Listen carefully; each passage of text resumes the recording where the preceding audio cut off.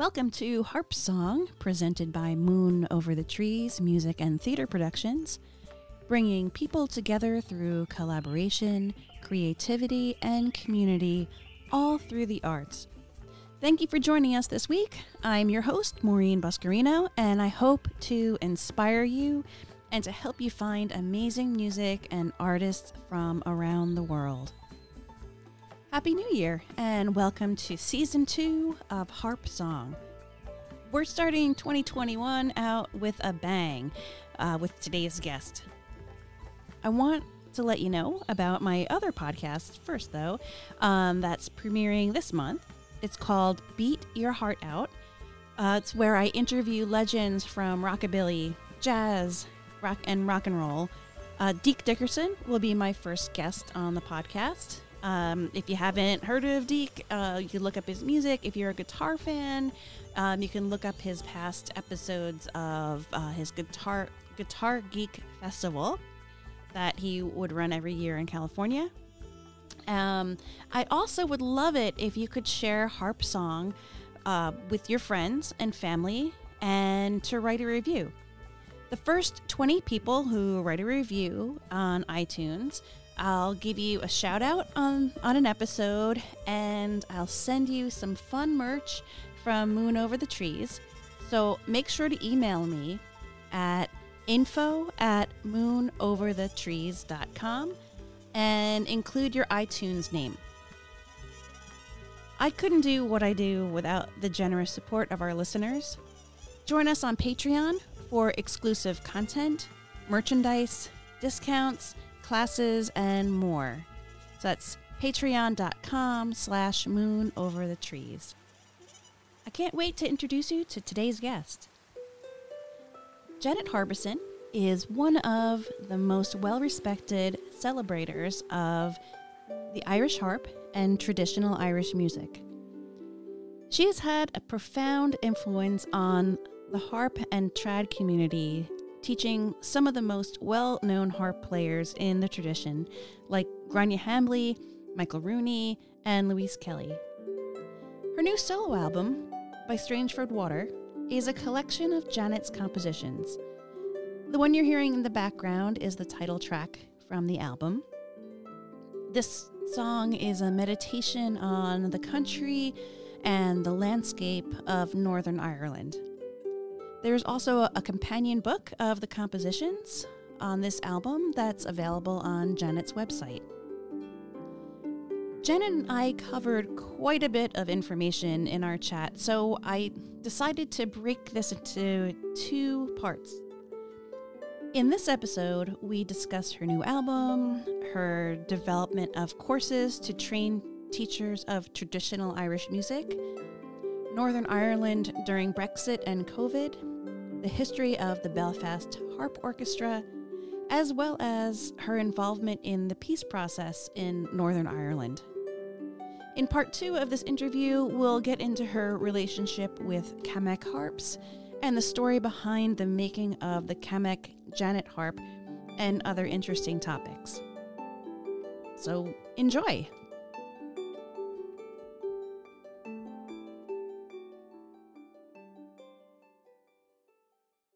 Janet, thank you so much for being with me here today to chat about harp and your new album and all the exciting things that you have going on. It's just wonderful to see you. So thank you for being here. Thanks. Yeah, it's great to be here. Yeah. So I guess, I could start. By the way, I'm really enjoying the videos that you're posting up on Facebook of you in your garden. Well, we're a bit limited here with the lockdown thing. So, however, I've been blessed to have a bit of space in the garden and a beautiful tree that is busy losing its leaves. But for now, it's a maple tree and it's bright red. So it brings up the roses in my cheeks, you see. So. Oh yeah, I love it too. Yeah, I love the fall or the autumn. Yeah, your new solo album that I've been listening to nonstop, which it's so much fun to listen to. Oh, that's very sweet of you. Thank you for saying Oh that. my gosh, it's gorgeous. So it's by Strangford Water. Am I saying that? Water. Yes. Mm-hmm. Yeah, by Strangford Water. Strangford Lough is a big sea inlet in Northern Ireland. It's like Ireland, if you imagine Ireland as a kind of a sitting down bear, it's like a really long nose. And just up underneath the nose, there's a wonderful inlet of water. It's the biggest tidal estuary in Ireland, and it's a place of extreme scientific interest and scenic beauty. And I worked for a boss who was just one of these gorgeous daddy type figures, and he'll probably kill me for saying that, but he was our boss, our professor, and we were myself and my colleagues, there was 8 of us, were fellows in the Institute of Irish Studies in university. And he would take us out on Sundays to make sure that we were well versed with the countryside and we understood the importance of various different histories and geographies on the landscape and so on. And he was one of these people who never saw anything superficially. He always, if somebody said, "Oh, isn't that a lovely rolling hills, a scene of beauty?" and he said, "Oh, not at all. There's much more to them than that, and these are drumlins from the Paleolithic era," and suddenly, you know, like a whole other landscape of knowledge opened up, and he was just the most inspiring and endearing kind of mentor figure. And I loved him to bits, absolutely loved him to bits. And he was extraordinarily generous with his time and his knowledge and his hospitality. And so we were all very, very happy research fellows. And that was really the beginning of my academic career. Oh, wow. So, and that's really the inspiration behind the album, is just like the landscape and... well, that one particular tune was, I suppose, the zenith of me producing tunes for people, or composing on my, you know, just from my own imagination, not to any agenda. And I wasn't trying to save the harp or score for the orchestra or do any of the things that people were expecting me to do in my educational capacity. So this was just me composing relatively small scale works over the last 20 years or so.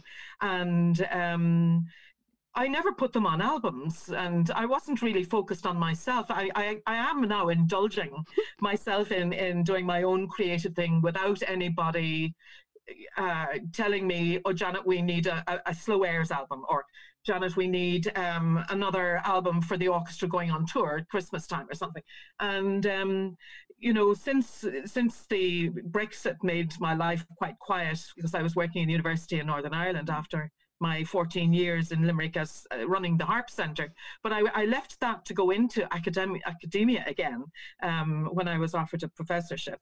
But literally 6 days before I started up in my new position, the vote for Brexit happened. Oh. And so we've had this kind of crazy thing hanging over us where suddenly everybody's budgets went into suspension mode. And even though I spent a year with a wonderful lady called Liz Doherty, great fiddler, the two of us were creating these third level courses for the training of traditional teachers, which really needs to happen. It's not happening yet. Well, we've created courses, but they're all on shelves, sitting on shelves in the university and not getting rolled out because of the hold on funding. So it was a very productive, a very hard-working couple of years, but nobody's seeing the results of it yet.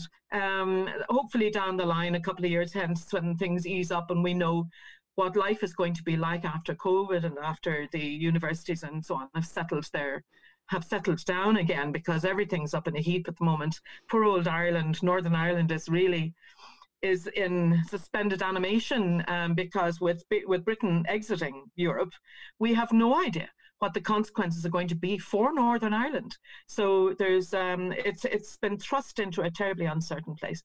And then of course COVID happened this year. So it's a challenging time. And I am a few steps away from home, which breaks my heart because all my family and so on are a long way away. But I've a gorgeous grandchild here now, and so life is happy enough. But it would be lovely to get back to the normality we used to enjoy one time, you know. Yes. But anyway, the album really was the culmination of me tidying up my artistic endeavors, of my own artistic endeavors now over the last kind of 18 to 20 years or so. And because people keep asking me for scores of things, and I grew up a proper Catholic, where we used to apologize for breathing air because everything we did had to be in service of humanity or God or country or heritage or culture. I completely understand. And I learned that lesson pretty well, even though I've been a rotten Catholic for a long time. But at the same time, to focus on yourself was seen to be an act of ego tripping. And that was never proper or appropriate for people in positions of leadership. And while I enjoyed that position, I tended to put my own creative input down because I didn't want it to overshadow the purpose for which the activity was enacted, You mean like the harp orchestra and your lessons and things? Is that what you mean? You didn't want to take attention away from any of your students, or? Yeah, because the purpose of the orchestra, for instance, I mean, if I just give you a fast potted 2-second history, I was busy being my own person, and in terms of being a young, jobbing, performing harper like many others. I mean, there was nothing. I was good at it, and I won everything I ever went in for. So maybe I was a small bit extraordinary, but but at the same time, I was one of many, and there were lots of people, whether they were entertainers or they were concert makers or they were recording artists. There were lots of us around, and I mean, the harp is Ireland's national instrument, and I was one of many students in the famous harp room in Sign Hill in Dublin, South County Dublin, where I went to school, secondary school. It was just one of those instruments offered, and there were lots of us. There must have been at least 100 of us at a time receiving lessons from Mrs. Ferreter, and we were all involved in little ensembles, and we went off and entertained at little arts festivals, or we went to a nunnery in Drumshambo, or we went to an arts festival in Newtonards or something, and these were all very small things, with collectives of students. And but it was a wonderful way of sharing music, but we didn't consider ourselves to be any way special. But this would have been about 1980 or so. I was, or just before, no, it would be about 76. I was in university in Dublin, in Trinity, but the troubles were at their height in Northern Ireland. Now, you may hear a bit of a Northern Ireland accent in my speech.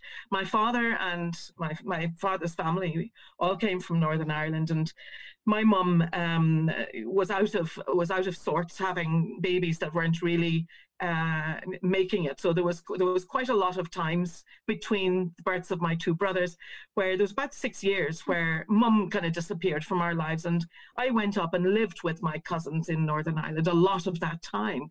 So they were very, very dear and very close to me, and all the way up through school we were aware of the undercurrents of social unrest. But then, of course, everything came to a height in 1968 with the Civil Rights March, and we were just young teenagers at the time.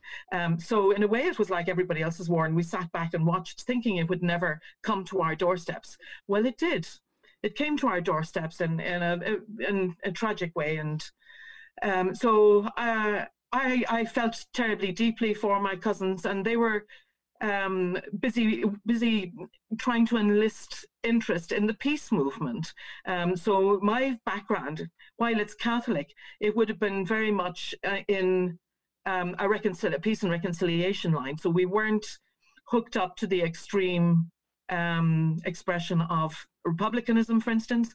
And my background was politically liberal. So the idea was to forge some level of accommodation, because let's face it, the British were in Northern Ireland twice as long as the whites were in South Africa. So it was very much the political thing of the moment. And I was inspired by Jane Fonda.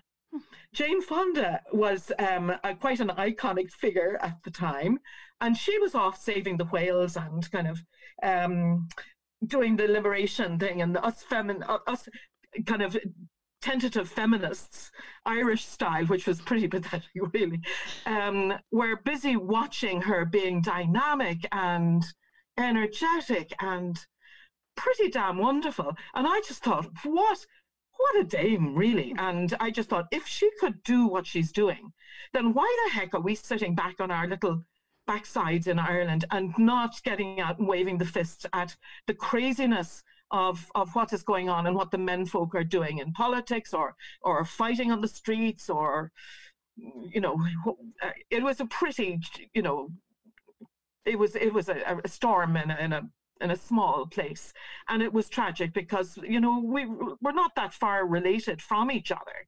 and but the difference was that some were Catholic, some were Protestant, and we were busy killing each other over the differences. But of course, it was a tribal thing, and so my family were very caught up in it, but we were very much involved in the peace movement, which was a big thing that I got involved with in Germany. I went to live in Germany for 2 years, 79, 80, well, 78 to 80 really. And I was working I went over with the peace movement. They were doing trade fairs, and I just lent a hand one particular trip for a Du und Deine Welt exhibition in Hamburg, and it was in a September or October time. And but I was really inspired by. Now, I was young and I was in my 20s, and this was like a James Bond kind of world because it was all full of intrigue. We were meeting extraordinary people. I was living in the house of the Prime Minister of Schleswig-Holstein, which is the biggest of the republic, you know, the regions in the German Republic at the time, and living with or working with dynamic people like Christabel Bielenberg, who were very much involved in the anti-Hitler plot in Germany. So it was all highly political. Of course, I was looking at this thinking, gosh, this is great fun, you know.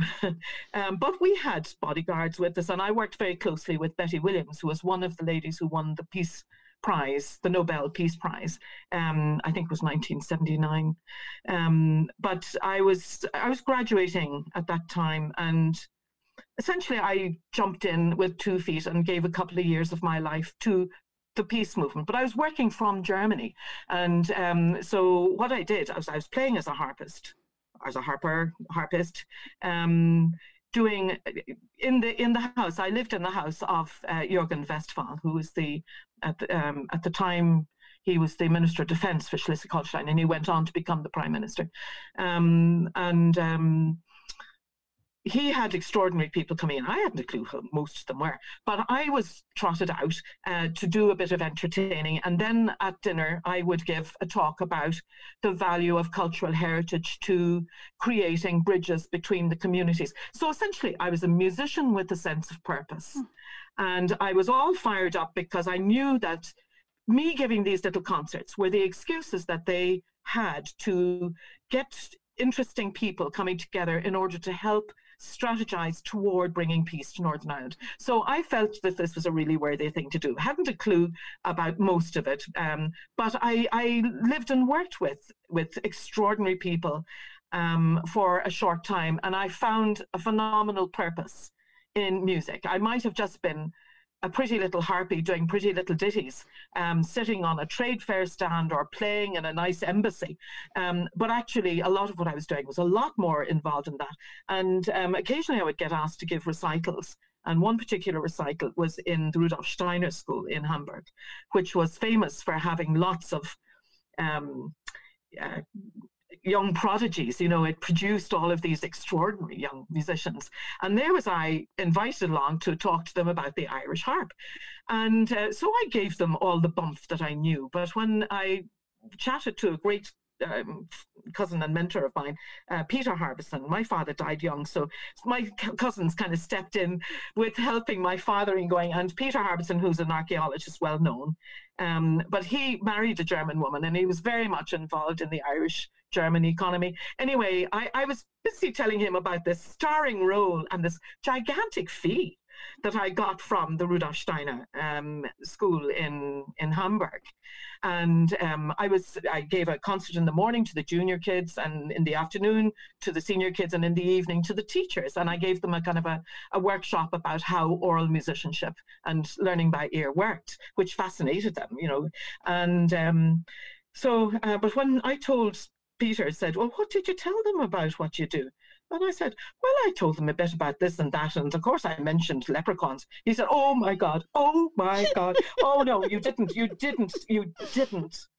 And I thought, oh, my God, what have I done wrong? He said, you better hightail it back to university, get yourself a master's. For Christ's sake, do some research before you let yourself out to do anything like that ever again. So I just thought, okay.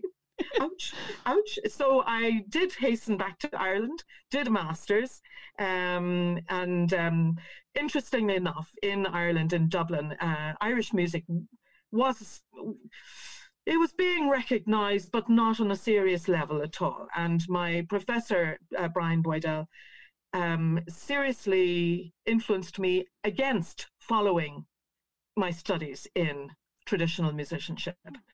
And ethnomusicology was really in its infancy at the time. And I mean, it's far more recognized, and we have, departments of ethnomusicology in many universities now. But it really was just in its absolute beginning. And Micheál O'Sullivan, the wonderful Micheál, had taken on the Sean O'Ria, the lectureship in Cork University. So I spent 3 years working with him, and that was excellent, really excellent. However, I presented my master's at Trinity in Dublin, where I wasn't really welcome to do stuff on Irish stuff. And I had kind of had a conversation with Professor Boydell. I said, well, look, if you think Irish music is worthy of my time, please give me a subject that you think will be enough to get me done and finished with this darn master's. I just wanted to get back to Germany, and I wanted to get back to having fun and my extraordinary adventures, with the Peace People and so on. But he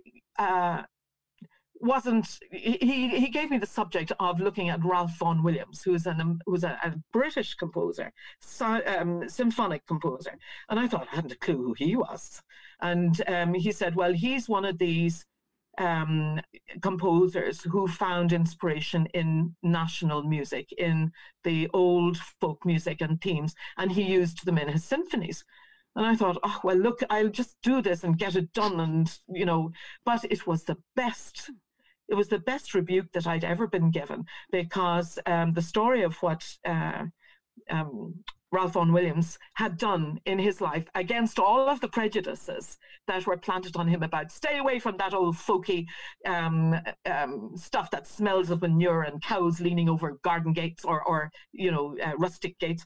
And I just thought, yeah, I think a lot more about my national music, and I love what this guy had written, and he wrote lots of essays. So I soaked it up, and I thought, right, if he could do it with English music, there is no reason why we couldn't make an effort to do it in Ireland.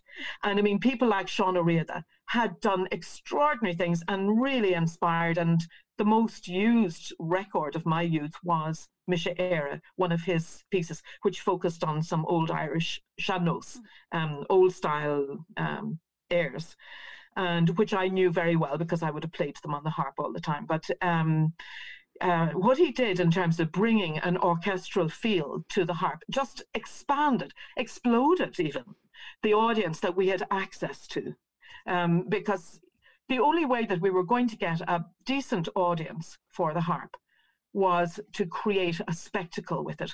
Anyway, that idea parked in my head, because all of the time in Ireland it was hard work to be a concert player, because people expected you to play in the restaurant or behind the coffee parties or at the weddings or in the church. And it was almost like, doesn't matter what the history did for all of the illustrious harpers that went before us, we're now just pathetic little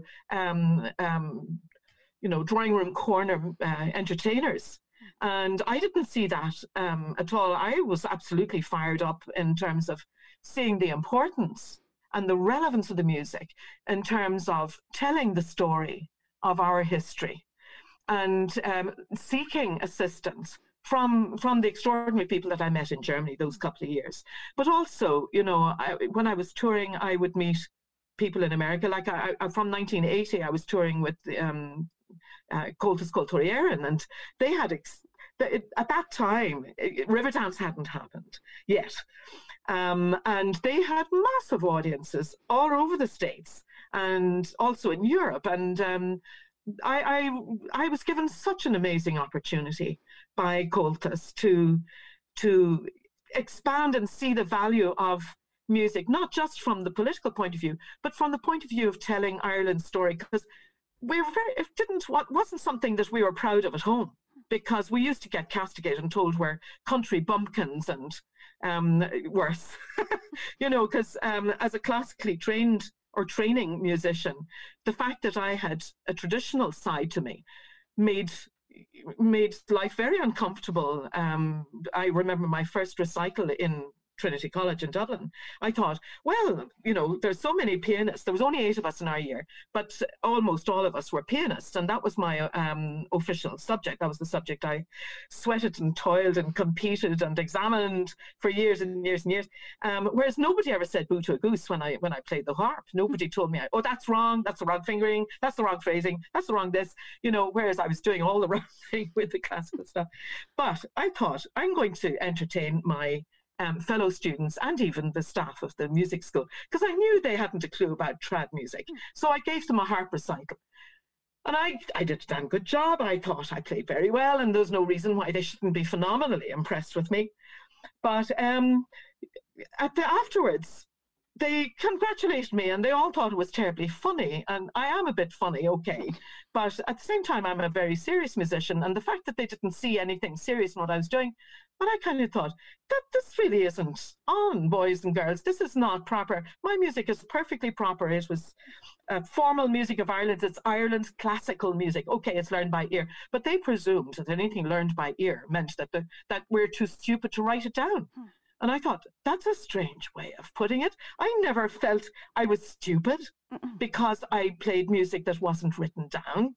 But I earned myself a nickname. I was called Diddly Eye. Oh, here's Diddly Eye. Are you going to do some Diddly Eye music for us today, Janet?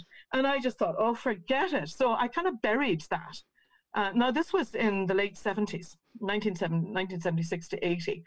So I was well cautioned. I got a reflection of how important music was from the European context, from the political context as well, which was far more respectful and intriguing and fascinating and fascinated than what I was getting in terms of feedback in Ireland, either from the rather British overtones of our academic environments, or by our own views of ourselves, kind of putting ourselves down. Oh, that's country gobshite music. Let's face it. You don't do this proper in the cities, and it's only for toothless wonders, and it's only scratchy stuff anyway, isn't it? So anyway, this was probably quite a long answer to a short question, was it? It's terrific. Well, that's really the foundation of where I started from. So I understood that there could be more of a purpose to music than just pure entertainment. There was always the pure entertainment element in there, and the beauty of the music and the importance and depth and profundity and you know, emotional content of the music, as well as the lively cheeky and impudent and fun and funky side as well of the dance music. And you know, because we knew how to really enjoy ourselves, but we knew how to take the sadness out of us too, with the depth of the slow airs, for instance, which is a massively profound area in our repertoire. But in Northern Ireland, I understood the value it could have, not just in bringing a different story of Northern Ireland, the mix of the Scottish and what they call the Ulster Scots, the Scottish stroke British element of the community in Northern Ireland, and the Irish stroke nationalist. And I mean, the plantation of Ulster happened in the first decade of the 1600s. So this tradition has been there a long time. And in an awful lot of the names of the families that live in Northern Ireland that are of a British unionist background, they're all McAfee or McIntaggart, or, you know, they're Scottish names. And they're Presbyterianized Celts. We're all the same race. But some of them were turned into Presbyterians. And the land was owned by the Anglican English, but the industry was controlled by the Presbyterians, and the Catholics were the disenfranchised workers. So it was an interesting history that we loved to tell that I loved to tell in my music presentations. But then after my fellowship, 2 years in the University of Belfast, in Queen's University Belfast, where the Institute of Irish Studies is based, where, interestingly enough, the name of the institute was never put on the house outside because it kept getting bombed. But this is because we were still in the middle of the Troubles time. But I was headhunted and I was given a position in the Ulster Folk and Transport Museum as a music curator. But while I had the position of being a museum worker, that wasn't my remit. My remit was to create projects that allowed Catholic and Protestant children to collaborate together in an artistic presentation, and that would envelop their families and communities so that it would become an opportunity for people to celebrate their own culture and learn of the other, because there was lots of tunes that were associated with one community, the Irish community, the Irish and Gaelic community, and then there was tunes that were associated with the Ulster Scots community, and the twain were not allowed to meet. But we brought them together on a common stage. And I thought this was just a nice idea for the bicentenary of the Lindenhall Library, one of Belfast's libraries. And they were the forefathers of this festival in 1788, were the founders of the Lindenhall Library, which was the first significant library in Belfast. But there was these people that also went on in 1792, 4 years later, to host the Belfast Harpers Assembly, which was the last great assembly of harp players from the old tradition who were brought together, not in a competition environment, but to have their music written down, and that they would play kind of to an open audience over a couple of days in the middle of July.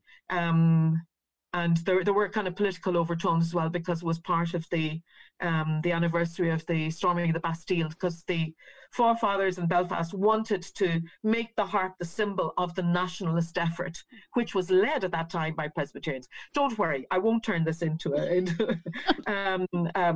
history lesson. But suffice to say that I was asked just to put a commemorative type of concert together. So, and I thought, well, I'm not interested in teaching. I'm too important to teach. What do you mean I've got to go? So this is the project. This is one of the projects I was doing, because I was doing lots of projects. So I said, but there's me and there's Mary, there's Derek Bell of the Chieftains, and who else did I say? Gráinne Yates of Dublin. I said, the three of us could put on a nice little harp. Oh, no, we don't want you at all. We don't want you at all. And I said, well, what do you want to commemorate your bicentenary? And they said, we want to put the youth of Ulster on the stage. And I said, but there is no youth of Ulster playing the harp. Nobody in the Northern Province, pretty much nobody at that time was playing the harp. And the few people that did were off to Dublin each week to have classical harp lessons. And literally we're talking about 3 to 4 people. So there really was nothing going on harp-wise, mainly because it was also an instrument that people couldn't figure out, well, is this a Catholic Irish thing to do, or is this a Protestant Unionist thing to do? Because the harp was the emblem also of the police in Northern Ireland, the British police in Northern Ireland. So it was very uncertain as to what anybody did. But then my name is not Murphy or O'Brien. My name has an Ulster Scots background, but somewhere along the way, somebody married a Catholic, and we all ended up Catholics, for hundreds of years. It is what it is. And, but let's say that I have a bit of a mixed background because of that. Even if it did happen 400 years ago, I'm still having to answer for it now. I still carry the name Harbison. It's not, like I say, an obviously Irish name. It's an Ulster Scots name. Northern English. It's a Southern Yorkshire, to be precise. But anyway, it's certainly not bloody Irish. So I thought, okay, and I went to Trinity College, which is the Protestant university in Dublin, not UCD, which is the Catholic University of Dublin. And I went to the Protestant one because my father was busy building the other one. He was an engineer, and I didn't want to go everywhere that, are you Jock's daughter? You know, and I just thought, no, I'm a rebel. I don't want to go where my father's name is everywhere. So I went to Trinity, and Trinity was a bit more upper crust anyway, and I was a little bit ahead of myself, and I just thought, no, I'm going to a posh place, thank you very much, off you go. And so I graduated from Trinity. So of course in Northern Ireland they presumed I had an Ulster Unionist or at least Protestant background, which wasn't the case at all, but that was the presumption when I was employed. And so I ended up having 18 years, working 18 years in the Northern Ireland environment, creating these projects. But obviously the most visible one and the most successful one was the Belfast Harp Orchestra, because that little troupe of little kiddies in 1988, and literally our youngest was 6 years old, wow, and the oldest was 15 or 16. And I put 22 kids on stage, and literally they were plucking every second string. And I was trying to make them sound absolutely fabulous, but I knew that it was pretty basic stuff because I'd only been training them for 2 years. And this was because of the project that I was told I was going to be doing. You know, that when I said that there was no youth of Northern Ireland playing the harp, you've got 2 years, fix it. So that was really where it all started. But that was a wonderful concert, and that one concert in the Ulster Hall filled the hall. It was the end night, the big night of the Linen Hall Library's bicentennial program, but it was also the opening concert of the Lord Mayor's show. 2 big festivals in Belfast, and they were kind of amalgamated in one. So we suddenly had an amazing concert audience. I mean, in Ulster Hall, which was the big hall in Belfast at the time, BBC recorded the concert, and they played it in 2 programs afterwards. And the kind of euphoric celebration, we had a standing ovation at the end. It was an extraordinary event. And in order to make sure that people didn't see how pathetic we actually were, because our music wasn't particularly articulate, you know. I mean, everybody was playing about 2 years old and 2 years only. And I mean, some of the teenagers were doing great, but most of them were still very basic players. But I got a wonderful man, Havelock Nelson, who was an orchestra conductor, who was retired and also a retired GP, a doctor, but very big personality in Belfast. I decided to get him to come along and conduct. Now, none of the kids looked at him, but he was grand and he made it look fantastic. And the kids were all in their beautiful Sunday garbs. We didn't have any uniforms or anything then. We all had just pretty dresses. And we had Sean Rafferty from BBC, who's still an iconic presenter, radio presenter. And Sean is now with BBC 3, the classical music station in London, in England. I'm not sure if it's London, but it's in England anyway, the British one, BBC. And so I had him to actually present and narrate the show. So I didn't poke my head in, I didn't wave my fist around. I sat and I played quietly in behind, filling in all the gaps in the music, because somebody had to, you know.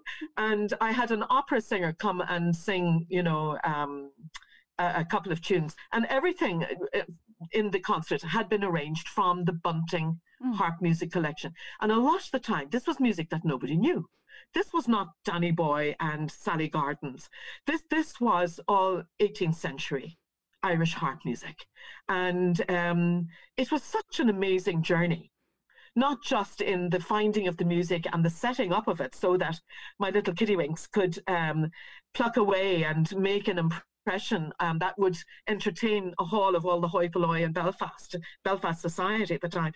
But these 2 programs that BBC made carried the wave of euphoria and really set a kind of a wave in motion in Northern Ireland, where I was suddenly trying to get back to my civil service job and my little projects and so on. However, it was quite evident that this project had a future.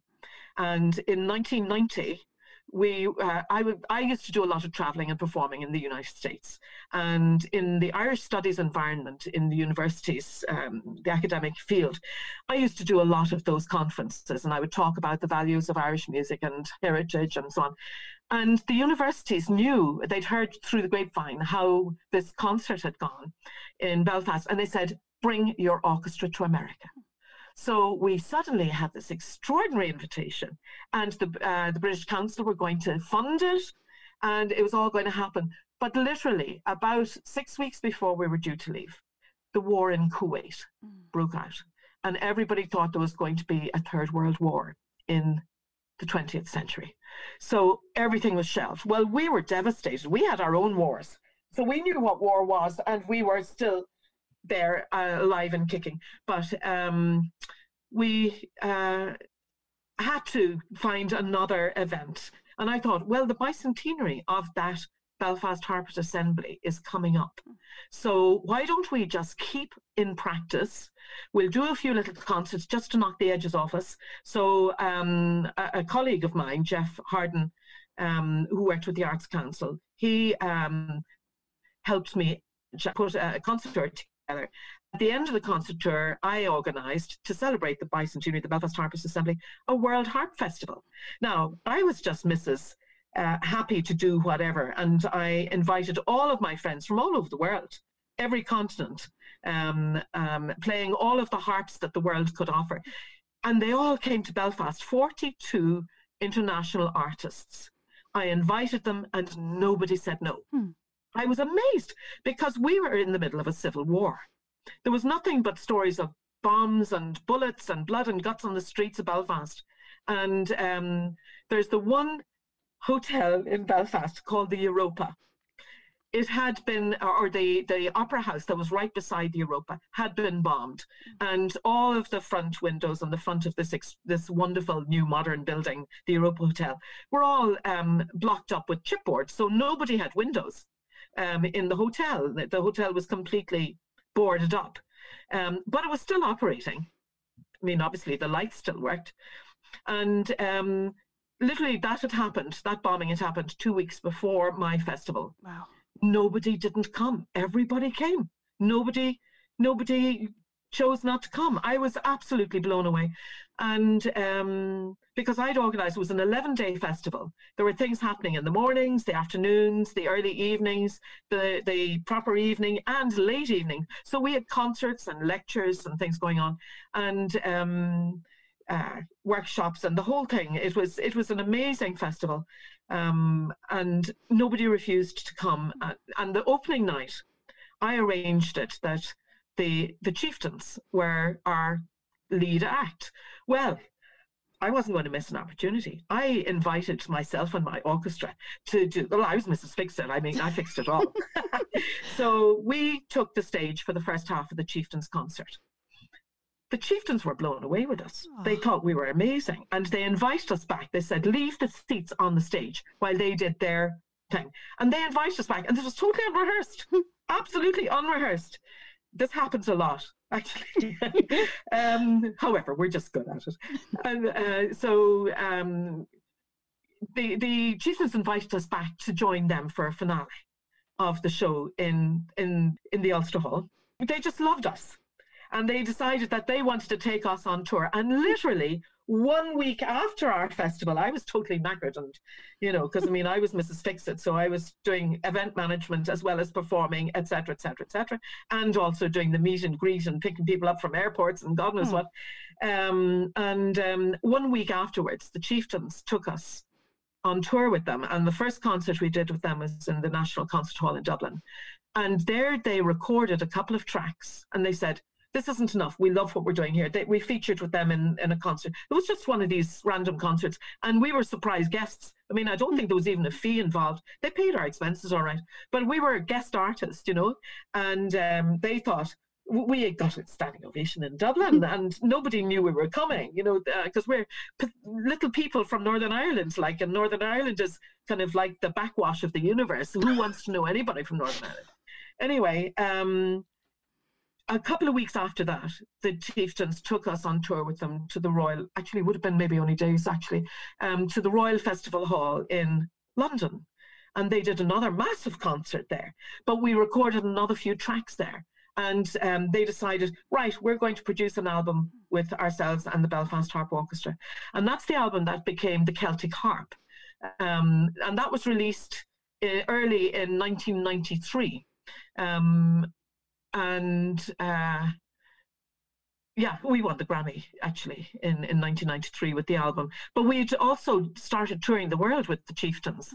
Now we were doing our own thing as well, because the tour that we should have done in 1990 happened in 1992. We went off and we went to the Milwaukee Irish Fest, and so we had our own tour as well as the tour with the Chieftains. But with the Chieftains we performed in the Boston Symphony Hall. Oh yes, that was St. Patrick's Day, and there was St. Patrick's Hurricane. So that actual concert didn't happen. We arrived just in time for the concert, but it had to be cancelled because there was a hurricane. However, the following night we were in Washington, D.C. and that was an amazing concert, because the Chieftains, being the important people they are, of course, were going to fly. They weren't going to go on a 13-hour road trip to Washington, which is what we did. Because as soon as we finished the concert, being the cheap lot that we are, we got onto a bus. I think we went to where we should have been staying in a hotel, and we just had the breakfast, but we had it at 2:00 in the morning. Jumped into the bus because there was snowstorms. It was snow. There was a massive kind of weather front happening, and we literally drove through the night. And we arrived in Washington probably about 2 hours before the concert. So we did our sound check and everything was fine. But guess what? The Chieftains didn't turn up. The Chieftains didn't turn up because their flight had to be, it was either delayed or it was taken off somewhere else because of the hurricane. So the organisers said, well, look, we've got a hall full of people. Would you mind going on and doing the first half of the show? And we said, no problem. No problem. We're delighted, because shortly after we were getting back from that tour, it was the 1500th anniversary of St. Patrick. It was some big anniversary to do with St. Patrick in Downpatrick, in the cathedral there. So we had a full concert program ready for the playing, and I just chose all the best bits. And so we went on, and we heard by the interval time that the Chieftains had arrived and they were ready to go on stage. However, when we were coming off the stage, we got a phenomenal cheer, because we weren't expected to be doing this at all. So we ended up doing the whole of the first half of the concert. Wow. It was fantastic. Oh, that's amazing. It was amazing. I'm sorry, I haven't let you get a word in. No, I'm loving this. This is so much great. But this really was the start of a career, and it was very hard. We couldn't step back, because after that we went on, we did Carnegie Hall, and people wanted to record us and do television stuff and everything. But we were school kids.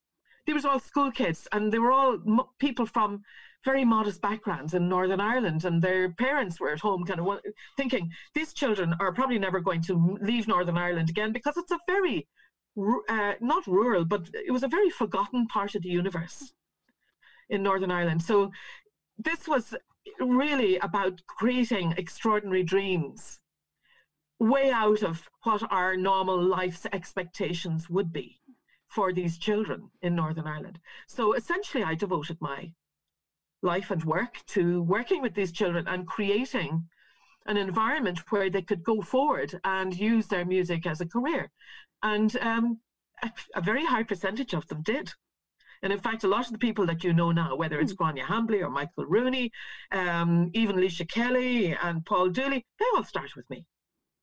And Grania and Michael, they all cut their teeth in the orchestra. I had them from the age, Grania, I think I started at age 13, maybe 12 or 13. But I had Michael Rooney on board from the age of 10. You know, and his sister, Fionnuala, who's a great wee fiddler as well as a harp player, she was my baby. She was 6 years old at that first concert. So this just became my thing, because there wasn't a big audience for me yet. because there was no audience for Irish harp, and there was no wish to have women in the music industry. I made my first album back in 1974 or 75. And I had it, now this was when things were all taped onto tape, ferrous oxide tape, you know, and it was all stitched together with sellotape and stuff. It was pretty primitive, you know, nobody might appreciate just how recent all of these developments are. But I remember going up this back stairs of Dolphin Records in Abbey Street, and there was a fellow called Dave Pennyfeather who was their chief talent scout at the time. And I went in full of bluster and full of confidence and thinking, I am going to set the world alight with Irish harp music. Here's my first album. And that actually was some of my own music, but mostly it was trad stuff. And so he pulled the bin out from under his table, held it over, and he said, well, why should I take serious, why should I listen to this? And I said, because, you know, I'm going to make a career. This is my career. I want to keep traveling with my harp and doing all the amazing things that I'm doing with my harp. And he said, and how soon are you expecting to have babies? And that was absolutely direct from his mouth.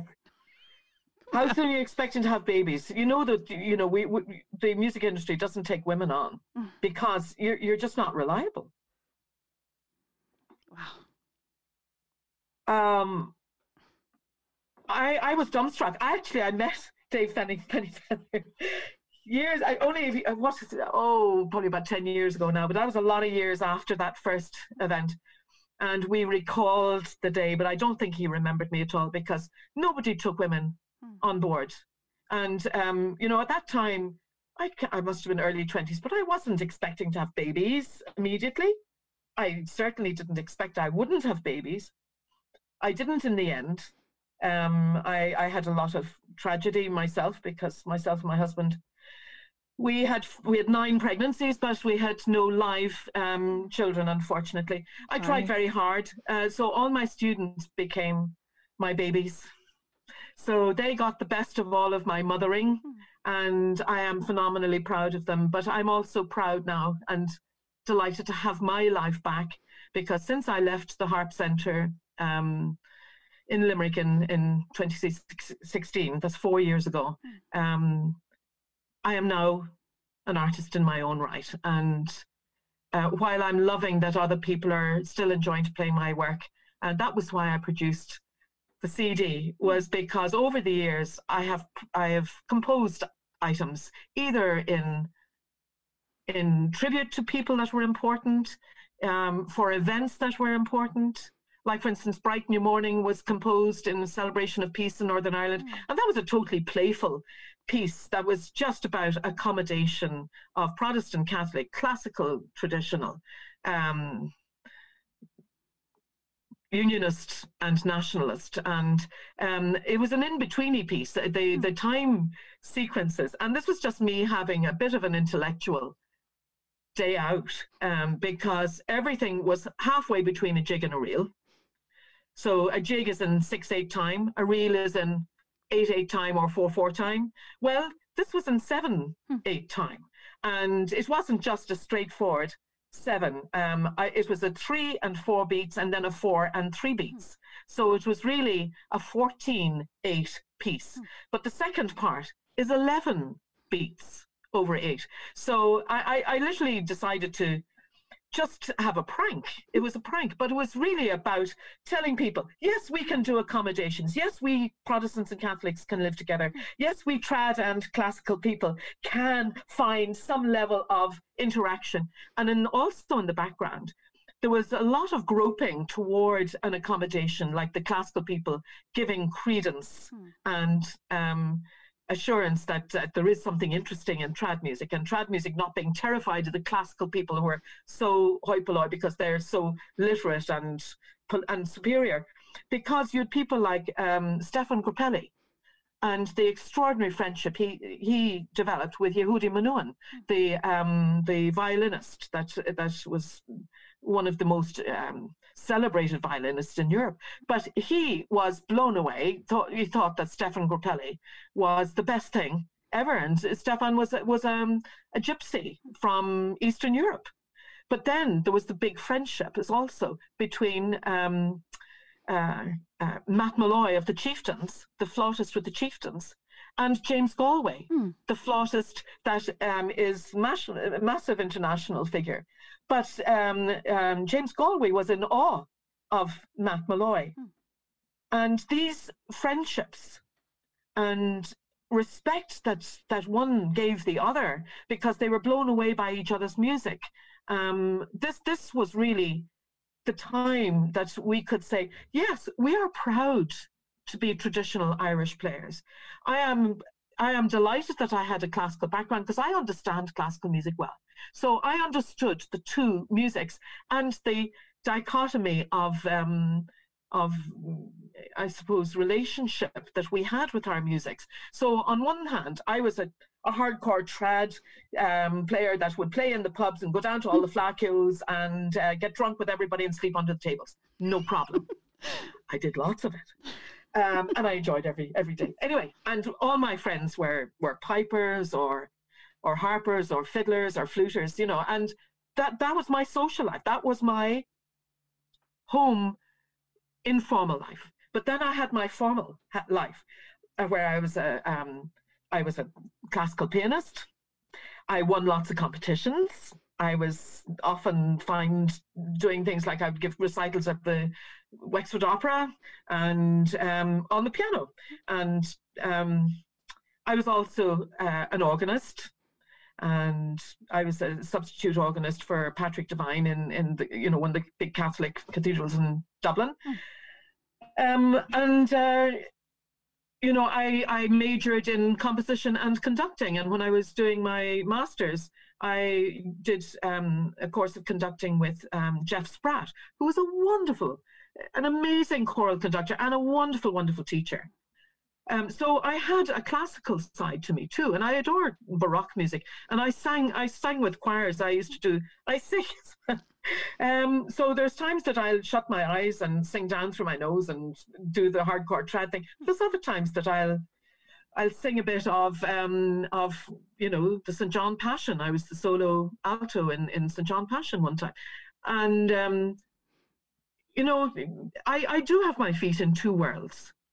But I do love bringing trad music to the classical music world, and vice versa.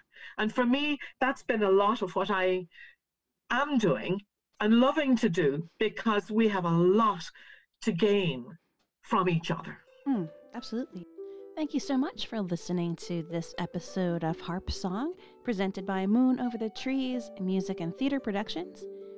Join us next week for part 2 of my interview with Janet Harbison, where we'll discuss how Kemek came to produce the Janet Harp.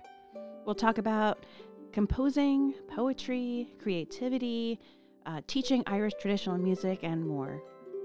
And I'd love it if you could take a moment to submit a review of the podcast on iTunes. The first 20 people to post will get a shout out on an episode and some fun merchandise from Moon Over the Trees.